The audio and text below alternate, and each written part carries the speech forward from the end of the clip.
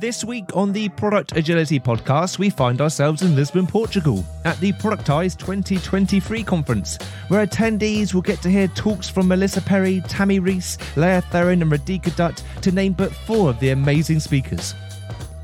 We are here to do our talks in 10, and they're the best way for you to get the inside track and behind-the-scenes insights on the talks and workshops from the conferences that we partner with, so you don't miss a beat. If you're at the conference, come and find us. We're hard to miss with our podcast t-shirts. If you're not, then just enjoy these talks in 10, and who knows, maybe we'll see you at Productized 24. Today's episode of the Product Agility podcast comes with a special gift in association with Aha Slides, your go-to engagement tool for fun, engaging and effective learning and workshop experiences. Whether I am teaching the criticality of a clear and compelling product vision or facilitating a product strategy workshop, Aha Slides always makes it a more elevating and effective experience through its polls, quizzes and brainstorming tools. Discover how Aha Slides can elevate both your in-person or remote experiences by visiting Aha Slides and use the code AHAXPROD, which is also in the show notes, for a whopping 50% off of an annual subscription. It's lunchtime at Productized 23. If you can hear anything in the background, then I hope it adds to the ambience. And if you can't, then brilliant, because we've figured out the noise gates and shit's actually working. And I'm here with Dominique Jost, Yes. who gave a talk today. I'm going to just look down here so I say it correctly. Fueling Your Productivity, the Art of Self-Care for Product Leaders. Yes. Was that the title or did it change? Yeah, it changed. But it's actually called Stress Management and Self-Care for Product Leaders, aka becoming or having a bulletproof soul. Oh, Bulletproof Soul. Way better than what you just read. That sounds like an album from the 70s. It's actually a song title from Sade. She has a song called Bulletproof Soul where she talks about like a love interest that wouldn't give back the love that she would put into the relationship, and then sort of asking this question of, why am I doing this? Why am I not getting anything in return? And then sort of transitions into this concept of having to be a bulletproof soul in order to, survive these kinds of relationships, which sort of translates to the entire concept of, giving everything to your job, not getting much in return, and, bad things happen if things are not in balance. So therefore, bulletproof soul. Love it. I love it. Let's not talk about music, because that's a podcast we get to launch. I've not been able to see your talk. However, I have heard people say things about it. Oh, okay. Positive things. Good to hear. Saying how refreshing it was. And so I'm really keen to learn myself and also to share with the listeners. What did you talk about specifically? What journey did you take the audience on? Yeah, so I would say there's 3 parts to this talk or to this concept of bulletproof soul. The first part is just giving everybody a basic understanding of what stress is composed of and how to detect stress and how to manage stress. Right. And it's something that I had to learn. So I had a burnout experience, was sidelined for a couple of months and went through therapy, coaching sessions, etc. And when I was coming back, I learned so much about myself and also about, stress and burnout. And I just keep asking myself, why didn't I know this before? It sounded just so simple, and nobody talks about these things. Yeah, so the talk has this element of what I believe is like a super simple way of thinking about stress, which is there's 3 components of stress. You've got your stressors, you've got your personal amplifiers, and then you've got your physical and emotional reactions. And those things are like interlocked, right? Your stressors are an input to your personal amplifiers. So who you are as a person, your experiences, how your brain works determines whether that stressor then results into a reaction. So just knowing that it's not just one thing, but 3 things that you need to take care of. That's like one takeaway. And then the second one is, because you've got 3 things, you need 3 different strategies to combat stress, right? You need to either remove yourself from those stressors if you can, or at least reduce your exposure to those stressors. In terms of the personal amplifiers, you need a way to sometimes reframe the way you're thinking and going about things, which is super hard. And then the reactions mean you need to find ways to relax. That could be like breathing techniques or some form of meditation. So that's like one takeaway, just giving people a way to navigate this thing called stress. Yeah. The second one is about forming a habit of personal introspection. Because one thing is knowing about your stresses, but then another one is just constantly, having retrospectives with yourself and just keeping yourself accountable. And the last part is, just sharing with people what my journey was, just to give a real life example of what could happen if you're not taking care of yourself. So those are like the 3 parts of the entire talk.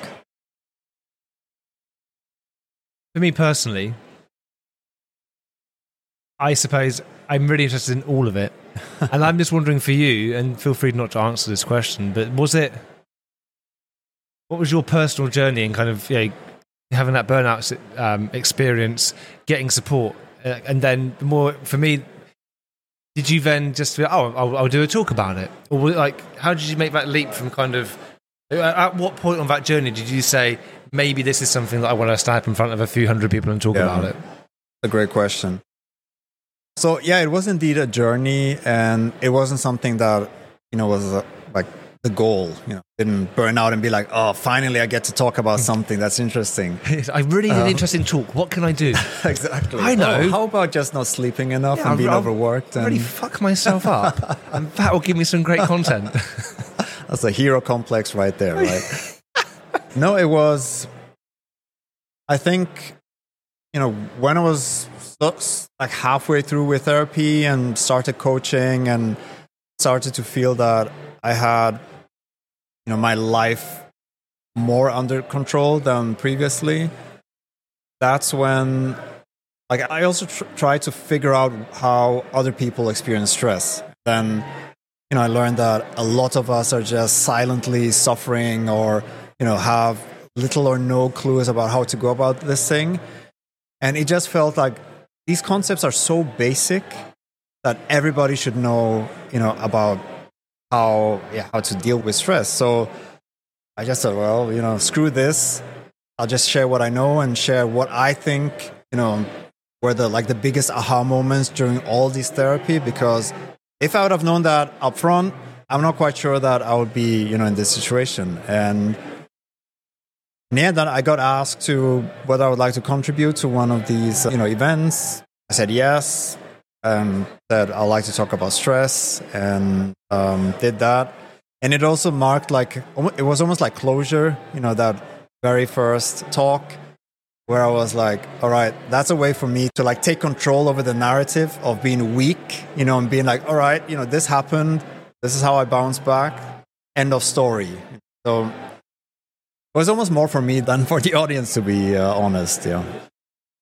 I think it's a wonderful thing, right? It's a wonderful thing you've done, right? In going on that journey and what you're giving back to your community and beyond this kind of product community. I'm sure that what you're sharing has kind of much wider benefit than just the people here. There's a question I want to ask. I'm not sure how kind of irrelevant it is, right? But this is me being nosy a little bit, being curious, and so you can just gloss over it if there are other answers. Absolutely fine. We can edit it. We can edit it out. Some people would say that the step you did and the step you took to stand up on stage and talk about this so openly and so candidly to make it okay for people to talk about these things was very brave. Some may say courageous. Do those words make you feel anything? Do you agree with it, disagree with it? How does that?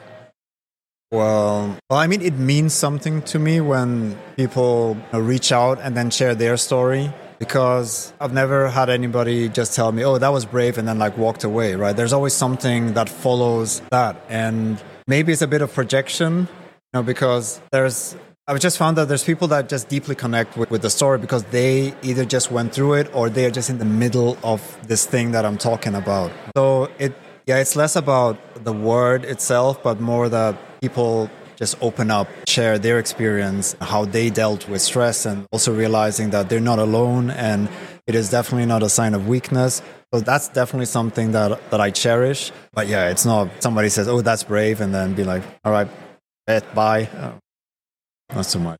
But it's the stories that also encourage me just to keep on sharing. Yeah. If someone's listening to this now, and this means something to them, let's say they're in the middle of it, or they think they're somewhere in it, what advice could you give to them now? If you think you're in it, you're probably in it. Right? So I think the worst thing you can do is just wait and hope things will get better. If the context doesn't change, if your surrounding doesn't change, if your approach to whatever you're doing doesn't change, chances are pretty much that it's just going to get worse. So if you have that self-awareness that things are not going the way they should be going, and you feel like you're in that dark, hole, and you've been in there for weeks and months, sometimes even years, it's time to reach out. There's the stuff that I talk about is more about prevention, because there's no amount of self-care that you can apply once you've reached or you've passed a certain threshold. Yeah, so my advice would be seek help. At least talk to someone. Talk to someone who you trust, and then, take it from there. And it's better to be maybe a tad too early than a tad too late. So, yeah, I'll download the canvas on my homepage and, fill out the Bulletproof Soul canvas.